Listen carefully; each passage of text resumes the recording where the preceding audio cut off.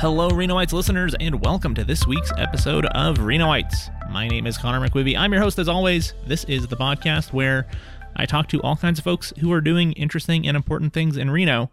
And this week's episode is with Tabitha Mueller, who is the housing reporter for the Nevada Independent. This episode is all about affordable housing. Tabitha and I talked about different policies to try to increase the amount of affordable housing in Reno, what our local, state, county governments are doing or not doing to affect housing prices, ideas like rent control, accessory dwelling units, all kinds of reforms that might help with these issues. It was a really great conversation and such an important one. Housing affordability is a huge issue in Northern Nevada right now, not just in Northern Nevada, but around the country. But we're definitely feeling it here in the Reno area. So I was very glad to have Tabitha on the show to talk all about affordable housing. This week's episode is brought to you by DJ Trivia Sierra Nevada. I host trivia several nights a week at different venues around town for DJ Trivia. Super, super, super fun way to spend an evening. If you haven't come to play, I hope that you will soon. You can find all the locations at djtrivianevada.com. We have over 20 games a week, Sunday through Thursday. There's probably one at a bar or restaurant in your neighborhood. So check out the list of venues. That's djtrivianevada.com. Find a venue you like, find a host you like, and come out and play. This episode is also brought to you by This Is Reno. This Is Reno is one of my favorite local news sources. Local journalism is super, super, super important, especially around so many of these issues like politics, like housing, things that really matter to our quality of life here in the Reno area. And This Is Reno does a great job of reporting on all of those local issues. You can find them at thisisreno.com or social media. Instagram and Facebook, I follow them there. Also, podcasts. They have started doing a, I think, bi-weekly podcast series. Bob Conrad is doing a really great job with that as well. So please support This Is Reno. Again, that's thisisreno.com. If you'd like to support the show financially, that would be incredible. I have recently updated my Patreon account. Patreon is a platform that allows supporters, listeners, consumers of content to support content creators. On my Patreon, you can sign up at several different levels from as low as $3 a month. I call that one the tip jar. Basically, if you listen to the show and you feel like you would throw $1 an episode in the tip jar, you can sign up on Patreon and just do it automatically. $3 a month. That helps support the show. And it just feels really nice, I think, for listeners to let me know that they appreciate the work that I'm doing enough to throw a couple bucks in the tip jar. At different levels, there's also bonuses, things like stickers, merchandise, t-shirts. So please check it out. That's Patreon, patreon.com/Renoites. And an extra special shout out to my VIP level patrons who are really helping financially support the show. I'm super, super grateful. Thank you so much to Emily from Growing Up Reno Tahoe Magazine. That's a quarterly magazine for families in the Reno area. Hope you can find a copy of that. And thank you to Vicky from DJ Trivia for financially supporting this show as well. I'm incredibly grateful for your support on this project. Also, shout out Ben, Joaquin, John, Rachel. Thank you so much for being VIP patrons and helping this show be financially sustainable. If you have any feedback about this episode or any guest suggestions, reach out and let me know. Send me an email, send me a message on social media, on Instagram and Facebook. It's at Renoites, or just shoot me an email. It's Connor, CONOR, @Renoites.com. I love to hear from listeners. I love your feedback. I want to make sure that I am making the best show I possibly can. So let me know what you think. And now this week's guest to talk about affordable housing, it's Tabitha Mueller. Tabitha Mueller, housing reporter for the Nevada Independent. Thank you so much for coming on the show today. It's really exciting to have you. Thanks for having me. I'm excited to talk about housing. Yeah, it's like obviously one of the biggest issues that we're dealing with in the city of Reno. On this season, I had an episode with the mayor. We talked about affordable housing a little bit, and it's just one of the things that's top of mind, I think, for so many people in Reno. So to start, can you just tell me a little bit about the reporting that you do on housing? So you work for the Nevada Independent, and you are studying and reporting on a lot of things that are happening in the housing market in Nevada, both Southern and Northern. Can you just tell me a little bit about the reporting that you do? Yeah, so I cover a lot of different topics at the Nevada Independent, which is an online, nonpartisan independent news site. We don't have a paywall, so anybody can come and read any of the articles that will probably be discussed today. And my reporting kind of consists of a lot of different things. Monthly, I sort of report on here's what the housing prices are, here's what the increases and decreases, but also trying to contextualize them and place them in the broader scope of the history of Nevada and say, look, this is how this relates to, say, 5 years ago or 10 years ago.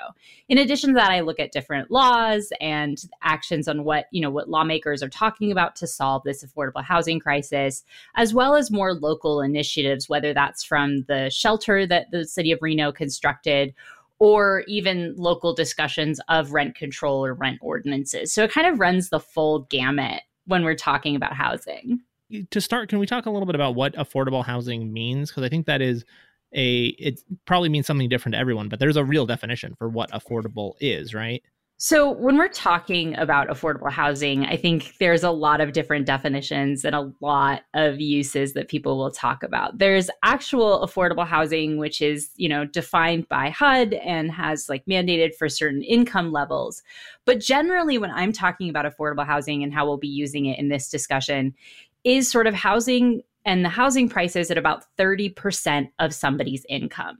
So that's generally the benchmark for when we're talking about whether housing is affordable or not. Got it. Okay. And we all know that housing is really expensive. What has been going on in recent years that has contributed to that?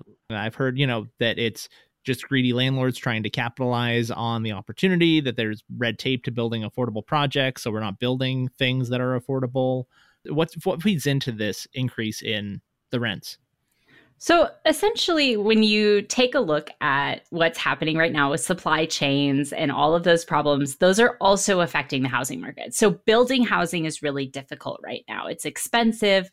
It's also that when you talk about an affordable housing project aimed at somebody making 60% of area median income or a lower income individual, it's expensive, and those projects often are difficult to pencil out. So developers don't necessarily have the incentive to always build those projects.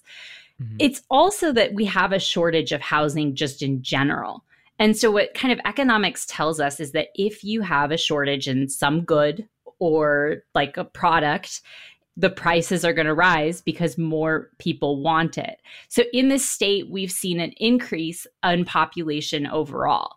As more people have come into Reno, the housing shortage has meant that there's less access to housing, driving up the costs. I can also rephrase that if that's helpful.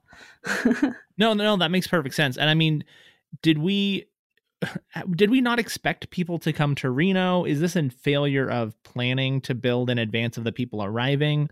I'm sure it's very difficult to balance, the housing stock versus the need. But right. Is that something that you think we should or could have been aware of? Where's that disconnect come from? It's really difficult because we also during the pandemic saw kind of a halt in construction, right? Things slowed down tremendously. We were not sure what was going to happen. There were all these predictions about the real estate market was going to crash because nobody would buy homes. In fact, we kind of saw the opposite, right? Mm-hmm. People were staying at home, and I had multiple interviewers saying, look, you're stuck in a house with your family. You decided maybe I want something bigger. Maybe I want something nicer. So we saw a lot of movement. It was also that people could work remotely. So if you're working somewhere, maybe in a nicer part of California, and you see the rent prices here in Reno and also the lack of state income tax, boy, let me tell you, Reno looks pretty good. But one caveat to that, because I've heard a lot of people say, oh, Californians are just coming in and moving into Reno and driving up our rent prices. Reno hasn't grown as much as other parts of the state. And so it has grown, but not to the same degree.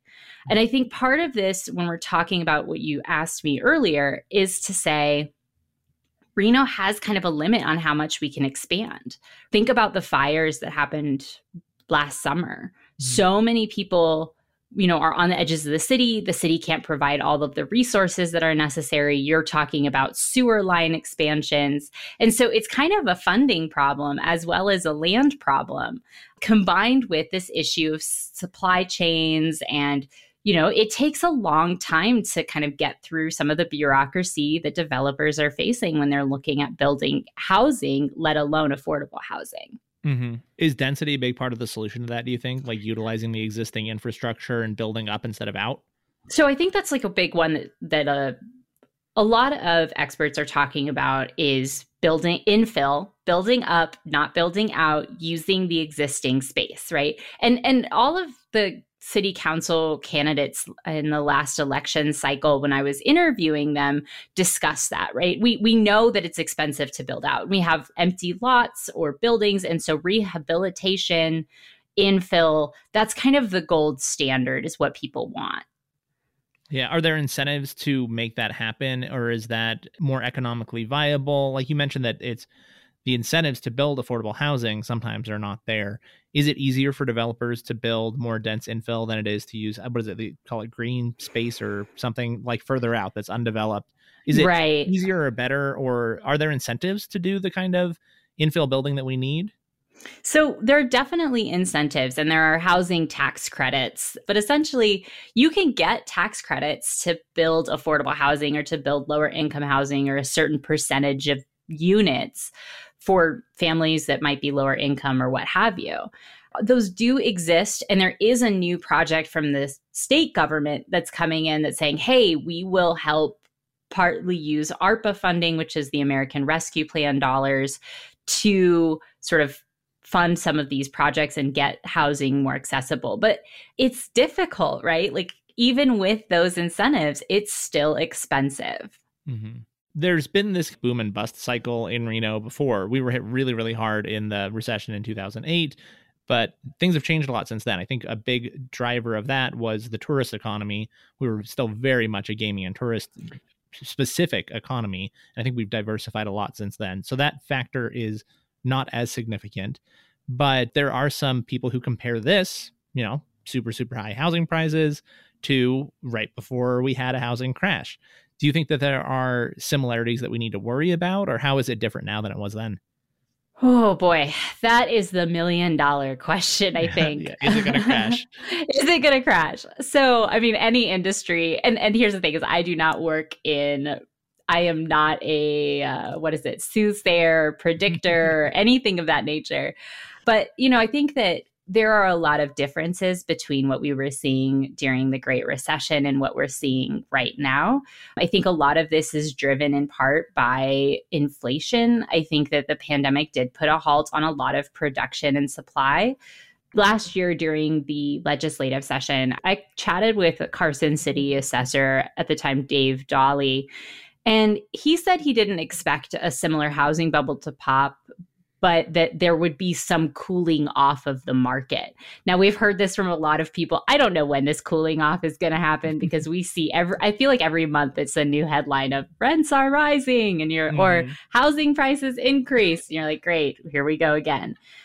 Back in 2008, that was really fueled by predatory lending, a lack of regulation. And this is different because, they address that predatory lending, that lack of regulation. This is really low supply, high demand, and an imbalanced housing market. Mm-hmm.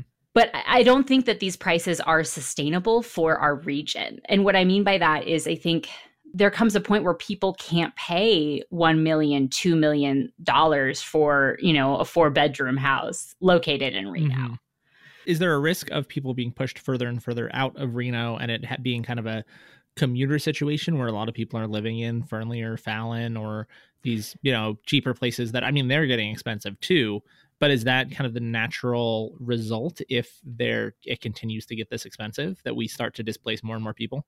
So I know the Reno Sparks Association of Realtors put out a press release, actually, I think a few days ago, talking about this and how they're expecting the markets in the surrounding areas of Reno to increase. I also think my colleague, Jackie Valley, who covers a lot of different issues at the Nevada Independent, but she wrote about families leaving Reno because it was too expensive. So in short, yes, I think we are going to see more people pushed out.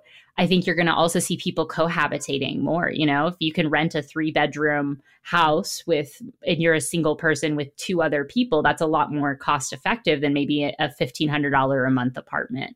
Yeah, that makes sense. I mean, the other places that I lived too, I lived in Portland for a little while and in the Bay Area, and I didn't live in San Francisco. I lived in Oakland, and then I lived in El Cerrito. And when I lived in Portland, I did live close in for a while, but everyone that I know between when I lived in Portland in like the early 2010s to now, they all live further and further and further away from downtown. But the thing is there's this question because Reno is such a central hub for activity. And it feels like the further out you go, I've heard from different interviewees that it's harder to maybe find things to do, especially as a young person, besides maybe outdoor hikes or, adventures, that kind of thing. So I think the amenities and the accessibility the city offers will play a role in whether people decide to sort of meet those increased prices or move further out. That makes sense. Reno is becoming more of a renter city, I think. I don't know if that's changed a lot over time, but it seems like more and more people live in apartments than own homes now. I want to say it's the majority are renters in Reno. I don't know if that's always been the case. Is that something that has been part of the conversation over time too, is more and more people are forced to rent? Are there also kind of like big industrial buyers of real estate, these big property manager companies I hear like buy up a lot of the property and turn it into rentals? Is that part of the reporting that you do? And like, as far as affordable housing, how much of the focus do you think is on housing prices for purchasing houses and how much is on rent? Because both of those are very important to a lot of people in different ways. How do you kind of report on both of those things and see priorities in them? Yes, we are seeing a lot of people renting. If I had $1 for every time someone I interviewed or people that I was chatting with, and I'm sure it's the same for you and your listeners, I really want to buy a house. A lot of people have down payment assistance saved up, but they can't find anything within their price range because they don't have cash or they can't meet whatever requirements. It's also partly, you're right, it's people purchasing homes as using them as investment homes, essentially second homes that they rent out. The Culinary Union released this notice saying that the top 10 apartment owners in Nevada own 26.4% of total available units. And the largest owner in the state is the Westland Real Estate Group, which is a company based in Long Beach, California. And when we're talking about it, oftentimes people will talk about these mom and pop landlords. And you're right, like, you own one investment home maybe, or you have somebody that has an extra place or, space in their house that they own that they rent out. But there are a lot of people purchasing properties. And I think the Washington Post has done some coverage too of a couple different companies that have been doing this. Mm-hmm. Is there anything that can be done to control for that? Do you think that's a risk to our housing prices when you have, not necessarily a monopoly? I mean, there's obviously a variety of landlords, but having that kind of control over the rental market in fewer hands, is that something to worry about or something that the city or state needs to address? I know that that's one thing that a lot of people are concerned about. And here's the thing is we're talking about landlords. There's a wide variety of different landlords. And I've heard from different renters who I've interviewed saying, look, my landlord's great. They only raised my rent like the cost of inflation. That's awesome for me. But the problem is that's not necessarily that's the exception, not necessarily the rule, right? Yeah, I don't think we can solve the housing crisis just resting on like the generosity of small landlords.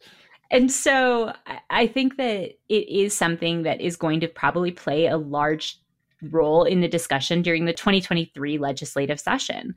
And this is something that landlords are being asked about. I know there are questions about apartment application fees. So when you put in a $50 fee for, say, a $900 apartment, but then you never hear back, what does that mean? Let's talk about rent control. That is one of the things that has been proposed a lot. And I know that you have an article coming out or just come out about rent control, and you've done a lot of research on it. So there's this debate of whether or not, I guess, two questions.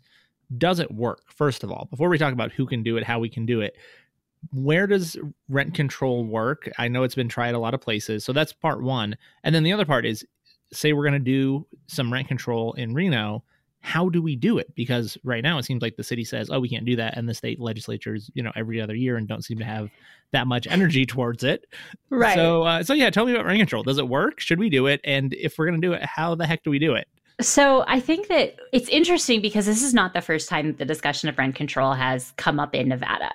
in the 1970s or 1980s, mobile home parks actually had a huge upswing in rent prices.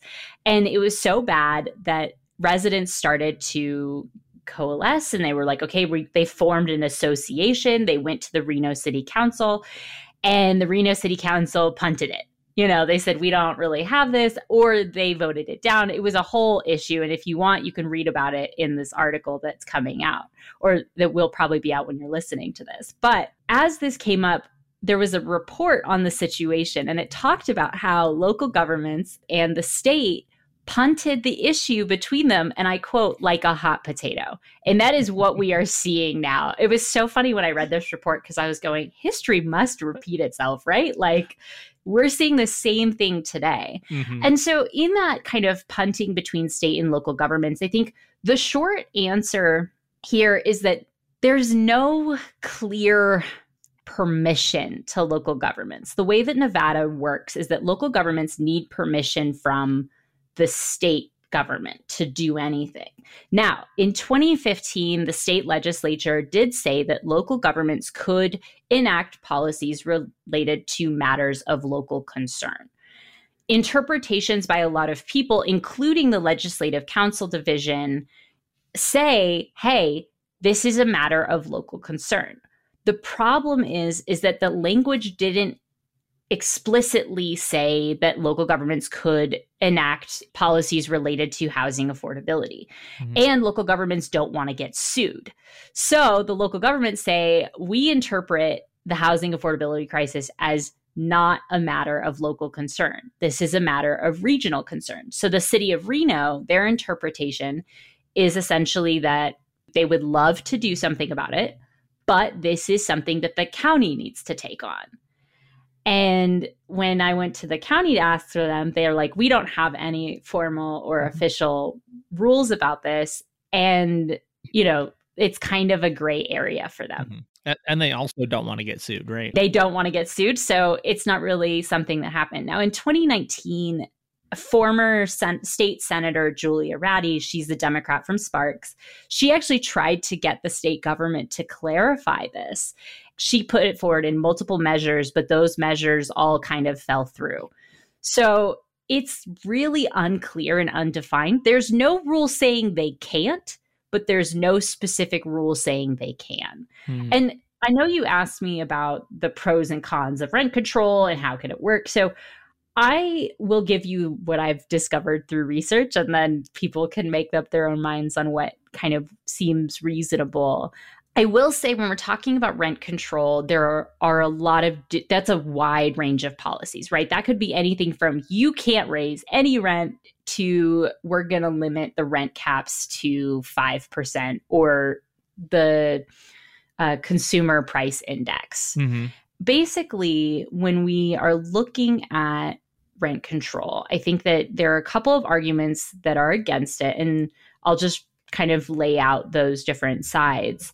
And a couple arguments that are for it. So supporters kind of say rent control can alleviate this immediate pain caused by scarcity. It can curb excess rent hikes and can just help people that are looking at either being forced to move or somehow spending an exorbitant amount of money to stay in the place where they're currently living.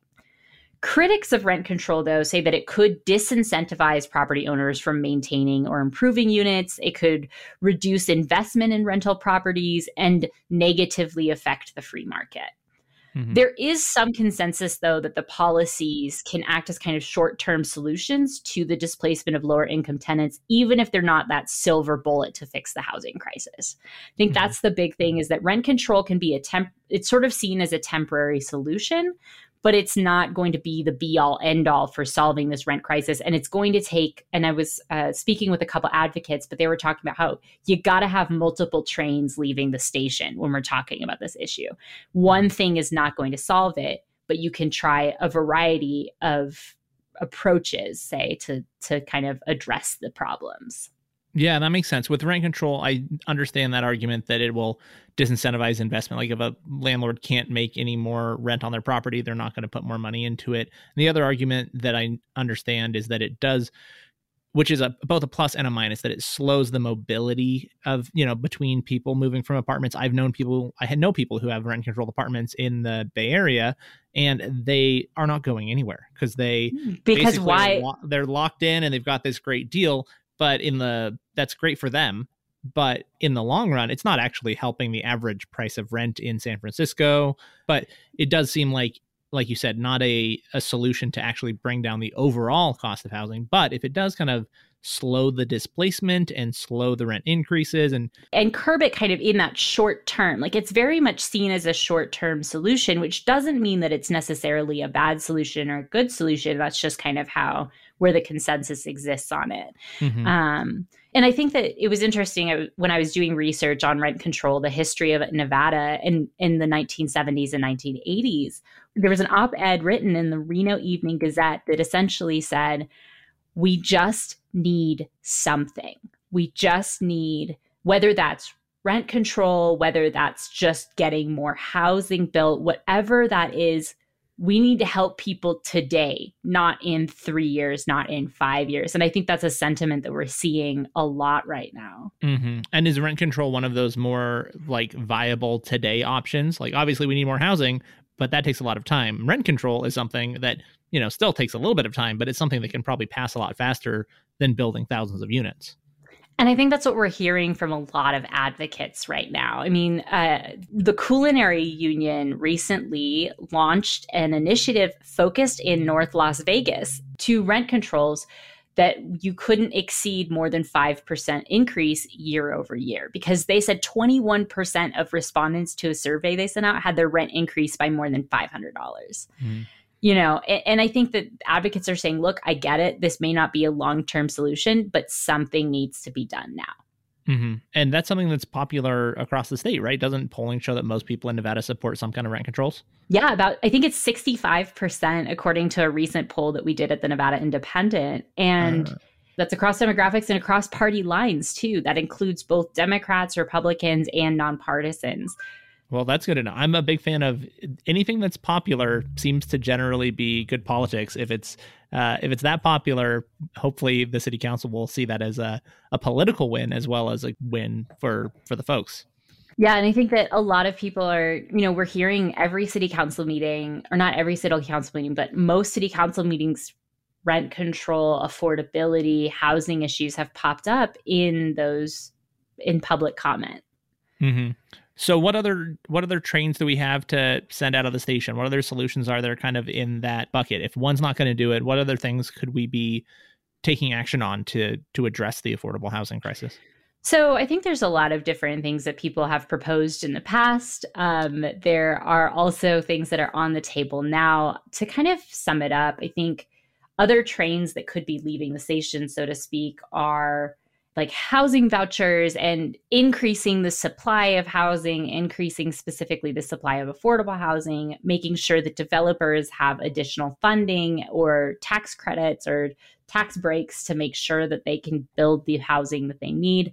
I know there's initiatives from the state government saying, hey, we can help buy land or we can contribute this money to this issue. I know that for individuals that are really struggling with rent, there is rental assistance available.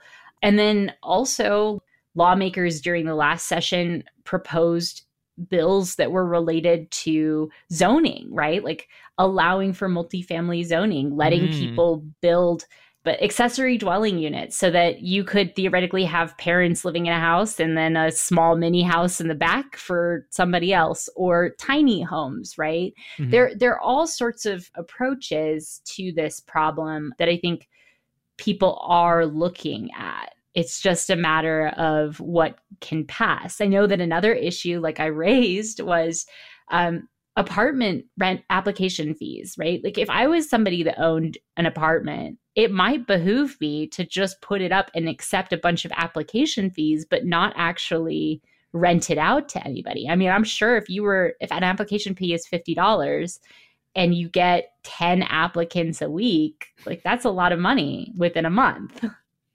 Yeah, that's shady. So is that something that is currently being discussed, or is that something that is actually being addressed?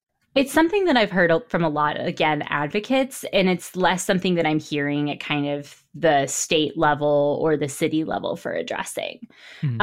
We've also heard about, rent gouging, finding ways to sort of make it so that residents have rights. I mean, Nevada is a very landlord-friendly state. We have so many rules that don't protect the tenant.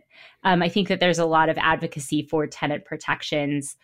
I don't know how much you know about summary evictions, but there is a kind of a fast track process for landlords to evict a tenant in which tenants have to be the first person to file in court, not necessarily the landlord, which I've never heard of in any other state. I know there were some laws that were brought up, they did not pass, to look at getting rid of that process. So there's a lot of initiatives, a lot of movements, but I think right now what kind of advocates are looking at is saying, okay, where are the spaces that we need the most help and the most aid? Where are people especially struggling? There's also that kind of middle income earners who may not qualify for low income housing or any of the housing vouchers that come with it, but are struggling because their wages haven't kept up with the increase in rent prices. Mm-hmm. Yeah, no, I understand that is like a pretty large portion of the challenge for this affordable housing conversation, is that there is that middle ground where you're not qualifying for the things that would help you, but you definitely don't make enough money for the current market rate. Just to put this into context, I think what we need to talk about is how much rent prices have increased and what they are right now. Mm-hmm. So here in Nevada, and I'll keep it to Northern Nevada because I know that's most of your listeners, we've seen double-digit increases since 2020 across the state. In Northern Nevada specifically, rent is about $1,500 a month across all apartment types. That's nearly 24% increase compared with prices 2 years ago. So when we're talking about that general affordable housing benchmark that we discussed earlier, 30% of someone's gross income before taxes or other deductions, to afford that average asking rent in Northern Nevada, you would need to make about $60,500 a year. And the median household income in Reno is about $60,000. So that means the average apartment rent is considered unaffordable for roughly half of the city's households. Mm-hmm. I think it just shows that when we're talking about these rent increases, it is drastic, right? It's not just, rents are increasing at the same way that like gas is going up or my the price of overall consumer goods is going up. No, right. These rents are increasing at higher rates than we have seen in the past.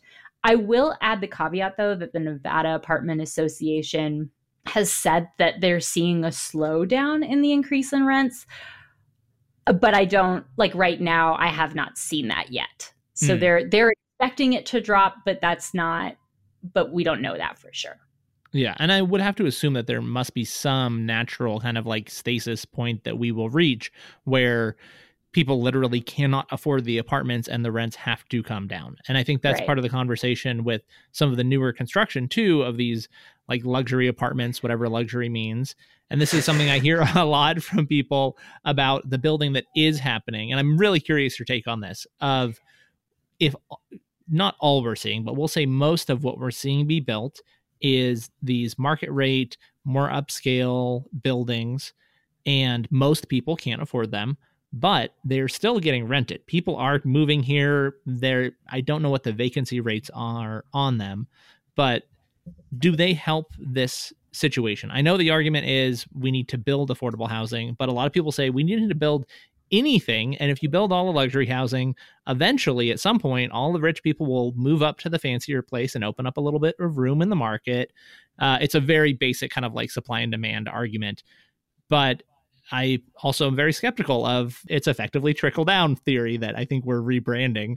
So what do you think about all of the newer luxury apartments? Are they helping the situation? Is it because the incentive is there and we just need to kind of adjust the incentives if we want to change it rather than trying to shame developers out of building fancy things? I don't know. How do those buildings fit into the picture? So as of 2019, it looks like the rental vacancy rate for Reno was about 3%, according to the ACS census, the American Community Survey census. So that's really low. And as you noted, what kind of economists or what we've heard a lot from city officials is we just need more housing, because the idea is people will move into it and then that housing will be free or it will go lower. There's an argument, though, that just letting that happen is not actually going to solve the solution. When we saw the 1,000 homes in 120 days program, which led to the proposal of a lot of developments that are happening now, most of those were not affordable. The critique of that is that if you do not build affordable housing, housing prices are not going to naturally come down in a short time frame to what residents can actually pay.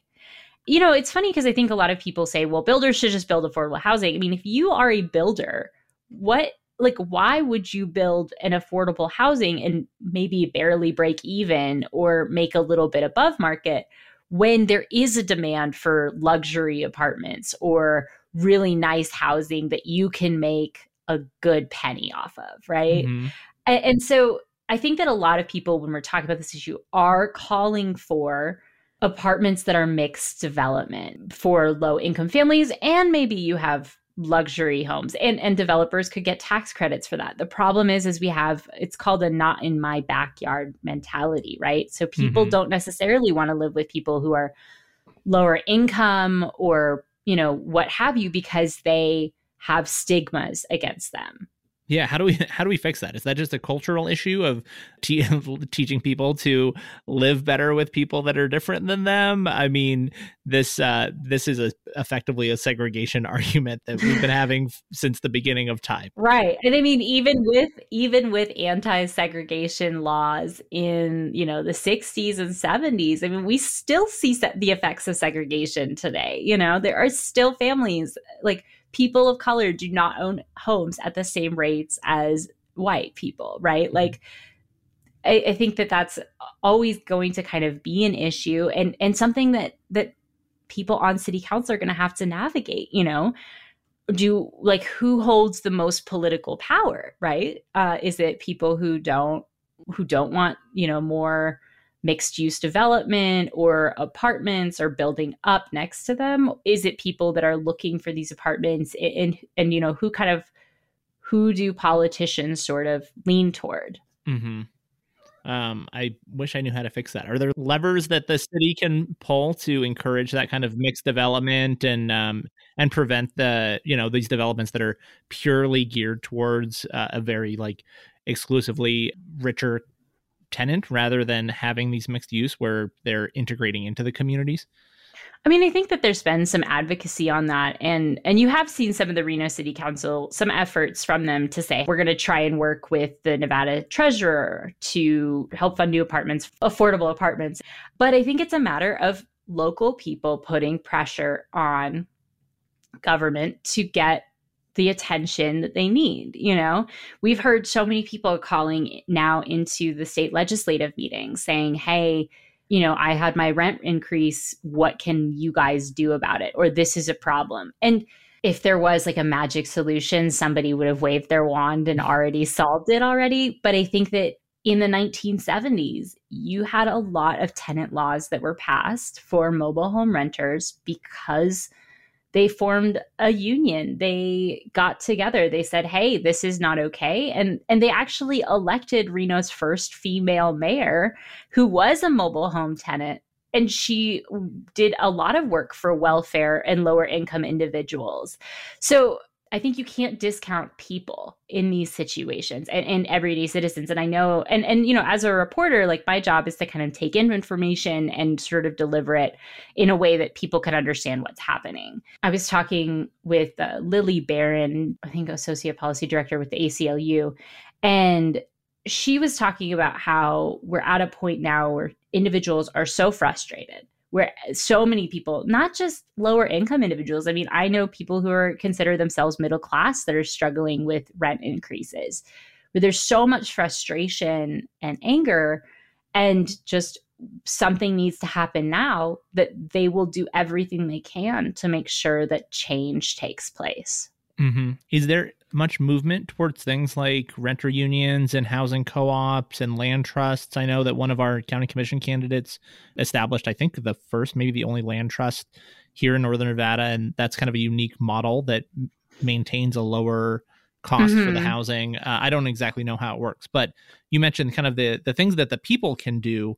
What's the status on some of those things? Are you seeing that actively occurring in Nevada? So I have not yet. I know that different groups have gotten together and formed a Nevada Housing Justice Coalition. And there's mutterings, I think. I've heard some individuals talking about tenants unions or a renter, association, but nothing concrete that's happened beyond what I've already talked about in terms of what we're seeing maybe with the culinary union or other groups. How do you think the city's doing with communication about all these issues? Because I know they held a affordable housing town hall type event that Anjanette Damon hosted, and it had some developers and folks from the city and housing advocates. Do you think that the communication has been there? I know that, a lot of housing justice people are speaking at city council, public comment sometimes. There's a lot of good reporting, obviously, about these things that are going on. How is the communication, do you think, between all of the various parties that are involved in these complex decisions? So I think that there's the Reno City Council, to their credit, has started having special meetings for housing issues. They've been very communicative, I would say, at least in sort of the affordable housing sphere. I think that there are some frustrations about what's happening with the CARES campus, that shelter that's kind of in near the downtown area, right? I think there's a lot of concerns about safety there, and that's not necessarily a city issue. That's more under the purview of the county. And so I think that there has been good communication. What people are frustrated with right now is, I think, a stagnation in how the counties and cities have been addressing it. And that's just my interpretation of what I've been seeing. But it's less about the communication and more about, well, what is happening, right? And what is going on. And I think city council members, to their credit, have tried to say, look, we're working on developing this housing, but it's not going to be here for a little bit. Or our hands are tied on some of these issues, like, say, the issue of rent control, because the state government hasn't given them explicit permission. I think it's more frustration, and correct me if you think I'm wrong, but I think it's more frustration about what is happening right now versus something that will come online in a few months or whatnot. Yeah, and I understand that. And I think that we hear that from the city a lot of, we're working on it, it's on the way, it's in the works, we're just working on this funding thing, we're just working on this planning thing, we're working on this zoning thing, it's almost there. And I think that's been the story of the CARES campus is, it opened last year with this promise of, there's this huge plan and there's all these phases that are coming. And, I understand that things take time, but I also understand the frustration where people have real needs now. And if there are things that can be done quicker and are not being done quicker, that can create a real sense of failure for the people who actually have the power. If they have the power, I guess that's the real crux of the question is, people who say they can't do anything right now, can they really? Be that landlords, be that government officials, like holding people's feet to the fire when they actually do have abilities to do things, when they're not actually acting on that. And it's hard to know whether those things are actually viable right now, or, maybe we do have to be patient, which can be really hard. Right. And I just think it's what we've been hearing all along. It's a mixture of different approaches to this problem that people are going to have to take. Is there anything from the, we talked a little bit about the state level, but also is there things in federal housing policy that are contributing or could affect this? You mentioned there's money coming into the state for housing, so that obviously should make a difference if it's spent correctly. How do the bigger pictures of state and federal policy and money affect the housing here in Reno? It's interesting when you think about the federal, because federally it would be hard to implement something, say, like rent control, because honestly, a blanket policy sometimes is not what states want. And so federally, I think what people are kind of asking for is funding, is support, is to say, hey, this is where this money is coming from. You saw protections for tenants come through in terms of evictions in the eviction moratorium that was implemented. So there are things that you can do at the federal level, but I think, and maybe this is just me talking as like more of a state level local government reporter, but I think that most of the changes or things that, people want to see are going to be done at a more local level. Mm-hmm. And we mentioned ADUs earlier, but I wanted to come back to that because it's something that I'm particularly interested in as a potential solution, because I'm very big on density. I'm very big on smaller and more affordable housing. I think part of the problem, I don't know if I'm right about this is just me guessing, but that our expectations of our homes in the last couple generations have really exploded. Like everyone wants a big, full house with a yard, and like people didn't used to live in big houses as much as we do now. So I hate to be one of those people that said, oh, back in the day, we weren't so needy about the things, but that might be part of it. So I'm generally an advocate for like smaller homes on smaller lots, more density, and ADUs kind of check all of these boxes. And there was an effort to have ADUs allowed. I don't know if they're allowed in certain places or not in Reno. It's not like a blanket ban on them, I don't think. What's the deal?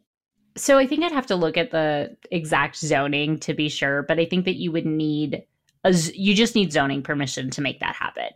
I think a lot of people are big advocates of ADUs and say that this is going to be a big way to solve it. During the legislative session, we saw a tiny homes bill come forward that I think it was specific to Southern Nevada, but don't quote me on that. But essentially a lawmaker said, look, like I want to make sure that that local governments can zone for tiny homes if they so desire.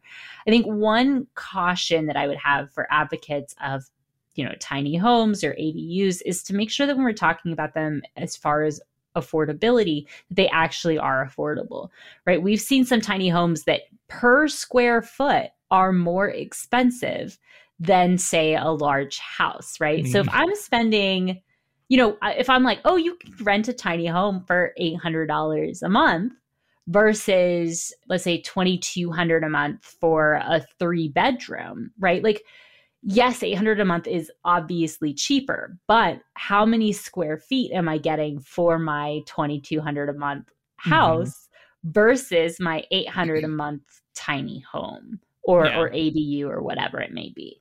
And I don't know if that's just me looking at like the number side of things, because I tend to do that, but I think it's something that should be part of that conversation, especially when we're thinking, and I do agree that I like a yard and, a place to let my cat go outside, So. Yeah, I get it. I understand the desire for that. It's natural to want a little more space and a little more freedom. But I do think that there are some economic costs that come along with that. Absolutely. Right? And that's part of the argument too with NIMBY, right? Not in my backyard. Like, I really like this and I don't want to see a large apartment complex built near me. I lived in Japan for a little while, and when I lived in the countryside, but even then we lived in very small apartments. Some families had homes, but you had a grandfather living with the parents living, it was like multi-generational housing, which gets back to your ADU. Because I think a lot of advocates of ADUs say, hey, we can, our grandmother can live here, or my daughter can live here while she is in between college and whatever comes next for her. Yeah, absolutely. I think that is one kind of under-discussed benefit of the ADUs is it is a way to kind of help families if they're used in the way that they're intended. There's also the risk of, ADUs being legalized in a lot more places and then turning into Airbnbs, and all of a sudden you have an entire country running unlicensed hotels out of their backyard, which doesn't necessarily solve any of the problems that we're talking about. One thing too that I think has been a topic of conversation is land is often very expensive for, development of housing or affordable housing. And I think there are some people that are advocating for, can we get funding to local governments to allow them to then either help pay for the land or like cover some of that cost so a developer may not have to necessarily eat it, and then maintain that apartments or buildings built on that maintain affordability. So when you're given affordable housing tax credits, they are good for a certain number of years. Then they expire, and that person can then put them back up to market rate. And so there's also ways that lawmakers and advocates and officials are looking at to keep affordable apartments affordable in the long term versus just for a 15-20 year thing as required by the housing tax credits. Okay, gotcha. So more long-term planning. So we talked about like solutions that are good in the short term, but there also needs to be this like longer thinking about how do we maintain. Right. Because like if I just build an affordable housing unit, awesome. And then in 20 years it goes up. And then I'm like, great, I can now rent these at market rate. That doesn't actually solve the problem in the long term. So I think there's efforts to make that a long-term solution as well as some of what we've been talking about. Got it. This next question is probably a little bit niche and unrealistic, but I've read a little bit about land value taxes. And I know a big part of the problem with paying for all of this stuff is property taxes. And one proposal that I know is land value taxes or single taxes, where basically the only thing that we tax is the value of the land that you own. So if you own the really valuable land, that will incentivize you to develop it because you're going to be paying a lot of taxes on it. It's a different kind of incentive structure. Do you know anything about land value taxes? Georgism. I think part of this problem that you are alluding to and saying is we don't have really taxes in Nevada in the same way that we do other places, right? I think local governments are always talking about lack of funding.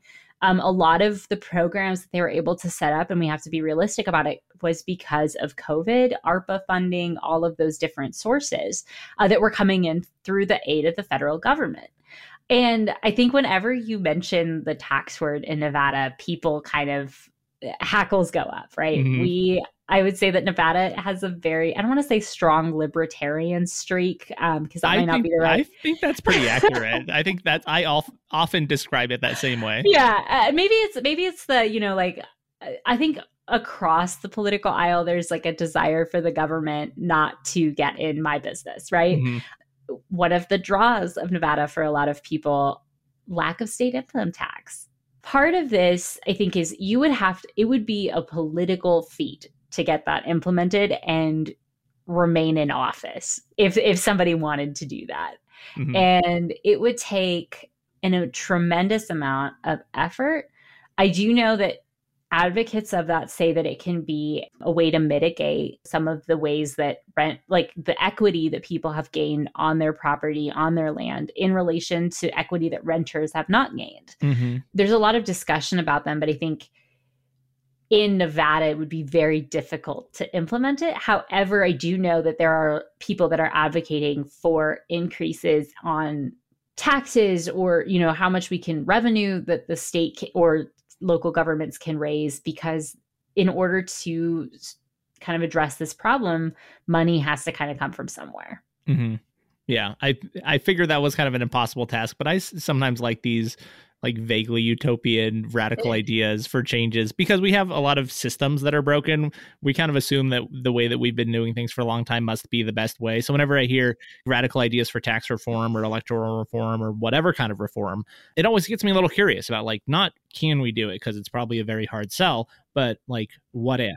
Like, what would this look like in actuality? Right. And I think it's always good. And here's my take on I'm doing air quotes for anybody who is listening, but radical ideas, I think, can be a really good way to start thinking outside the box, right? Like, what is different that we can think of? What might be an off the wall crazy idea? And maybe we can't implement that, but that leads us to a different idea, right? Mm-hmm.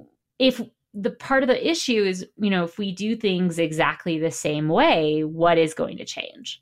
And I think that's what a lot of people are asking state lawmakers right now, asking city council members is, can we do something different? Just like that person in that 1970s op-ed, help needs to come now in some form or another. What can we do? Mm-hmm. What did we miss? What else do you want people to know about housing in Nevada from all the research? Oh man, I feel like we covered a lot, but I'm sure that we've covered. There's so much to talk about. Oh, we didn't even talk about Jacobs. Let's talk about Jacobs. Oh yeah, we got to talk about. We can talk about Jacobs, and we can also talk about. You were talking about. You brought this up, and I think it's an interesting conversation about these luxury apartments. Will their prices go down? Oh yeah, Red. We got to talk about Jacobs and got to talk about Red. We saved the two very, very big ones that everyone cares about for the very end of the episode, but that's okay. So we know the average apartment rent is $1,500, right? I talked about that earlier. I was talking with Brian Bonifant, who is at the Center for UNR's Regional Studies. It was a really interesting conversation. And what Brian kind of noted to me is that he doesn't think that those luxury apartments like the Reno Experience District, where I think they're asking something like $2,000 a month or maybe more for an apartment, will go down. What they will do is they will incentivize people to move in.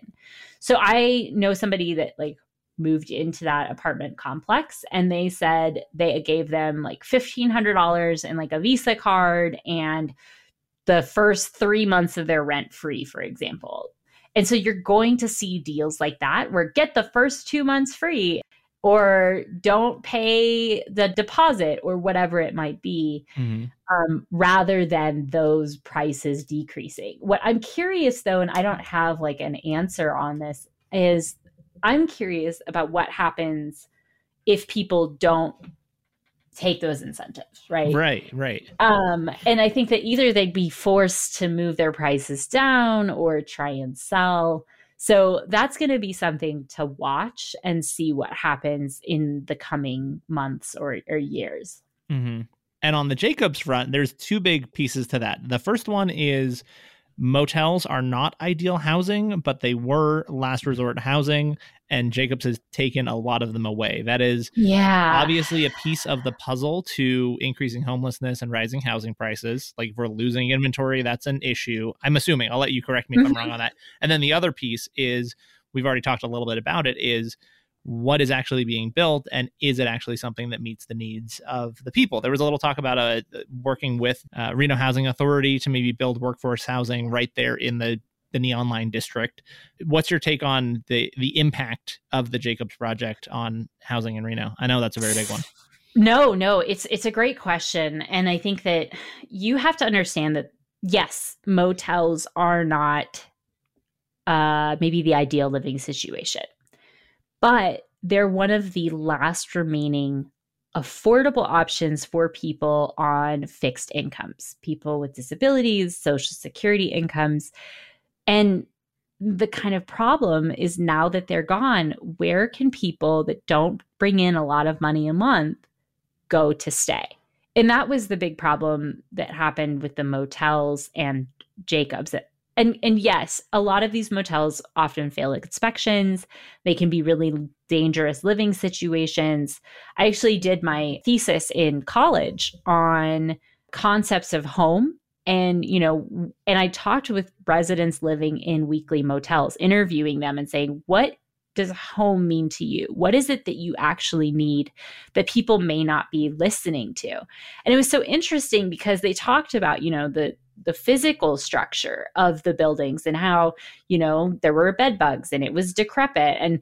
But what became so apparent is like part of the issue that what people needed were connections, loved ones, being able to have their pets with them, being able to have easy access to grocery stores.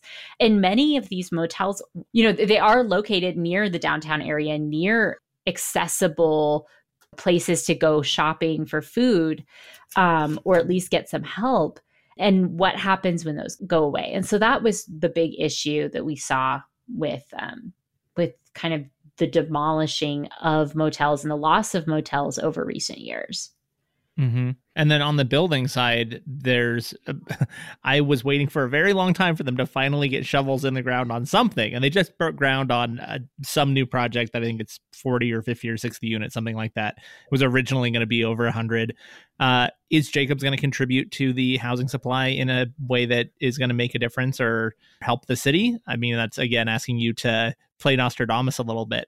How do you think of the Neon Line's impact on housing? Assuming it gets built the way that they talk about it, is that something that's going to make a positive contribution to the housing stock in Reno? I don't know.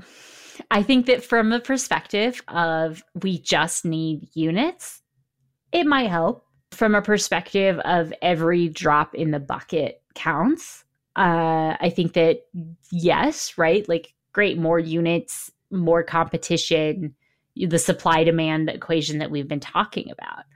But from that perspective of, do we have units that are guaranteed to be affordable? Maybe not. Granted, this is all changing, right? Like, some of this is there's documents and they told us one thing and then now it's another. And you mentioned it earlier. So who knows what's going to come in the next X months or years. But I think what a lot of advocates are saying is, I don't know if that is enough. Mm-hmm. You know, if we really need affordable housing, and we really need this housing in general, what about combining it? You know, what steps can we take to increase it? And I don't know. I think that has to be part of the conversation as we're talking about increasing supply. But it is a very politically tenuous tightrope that people have to walk, right? You have developers on one side, you have tenants on another, you have landlords in play. Like, there's just so many people that have a stake in what is happening. The last question I have for you, I guess, is how can people be most impactful in dealing with these things? So choosing to the best of, based on our limited options, where we live and how we spend our money is part of it. Advocating to the government, but to the right government and in the right way, I guess, also matters. For people who are on the landlord or developer side, it's a lot of maybe business and ethical decisions about how you build. But let's say for the listener who is a regular old person, how do you think that people should be engaging in the conversation or in the actions around affordable housing? So I think it's important to have realistic expectations of what can get done when and who is responsible for what, right? When I was talking about rent control, theoretically, local governments have the control, but that's not stipulated in state law. So I don't know, right? But advocacy, pressure, asking questions, staying in touch with local news organizations. Also, if you have an issue, like, reach out to reporters. Like, we want to listen, whether that's the Reno Gazette-Journal, whether that's the Nevada Independent or KUNR, the radio station. Reporters are listening and we want to share these stories. But sometimes we don't know if there's an issue unless you tell us there is, right? Like, I every day get so many things across my desk, but I always want to prioritize individuals' voices. What is the experience of people living in Nevada? What are their experiences as they're navigating life? Talking with your lawmakers, organizing, getting together, saying, what is it that we want? Who can we reach out to? Your lawmakers are supposed to work for you, right?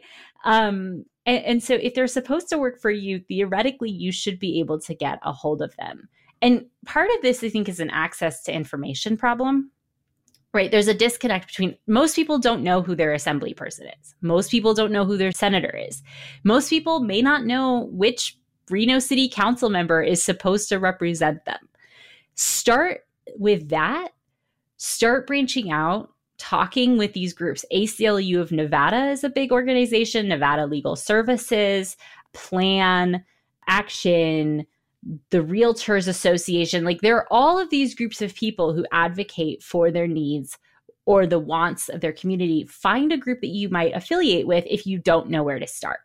It seems a little daunting, but I think that people need to get involved, and it can be hard to do that. I get that completely. Yeah, no, absolutely. Well, how can people get in touch with you if they want to follow your reporting or be in touch? What's the best way for them to keep track?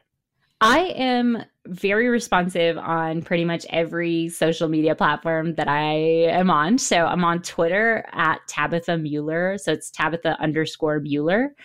And then I also am on Instagram, same handle at Tabitha_Mueller. Email Tabitha@thenvindy.com. If you send me a message, if you reach out, I may not respond within minutes, but I will try and get back to you within a couple of days at the very latest. And I think that most reporters are that way. I think most people have their emails online, including legislators. So reach out and show up at city council meetings. And if you can't do that, there are ways to write in.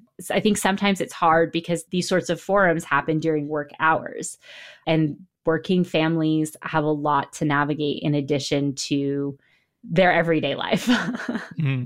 Well, thank you so much for taking the time to come on the show. I really appreciate episodes like this that are kind of 101, all of the details about how everything works, because I spend a lot of time on the internet and reading comments on social media, and a lot of people are mad about a lot of different things. And sometimes it really, really helps a lot to just like sit down with an expert who actually knows a lot of this stuff and get the scoop. So thank you so much for taking the time for me and for our listeners.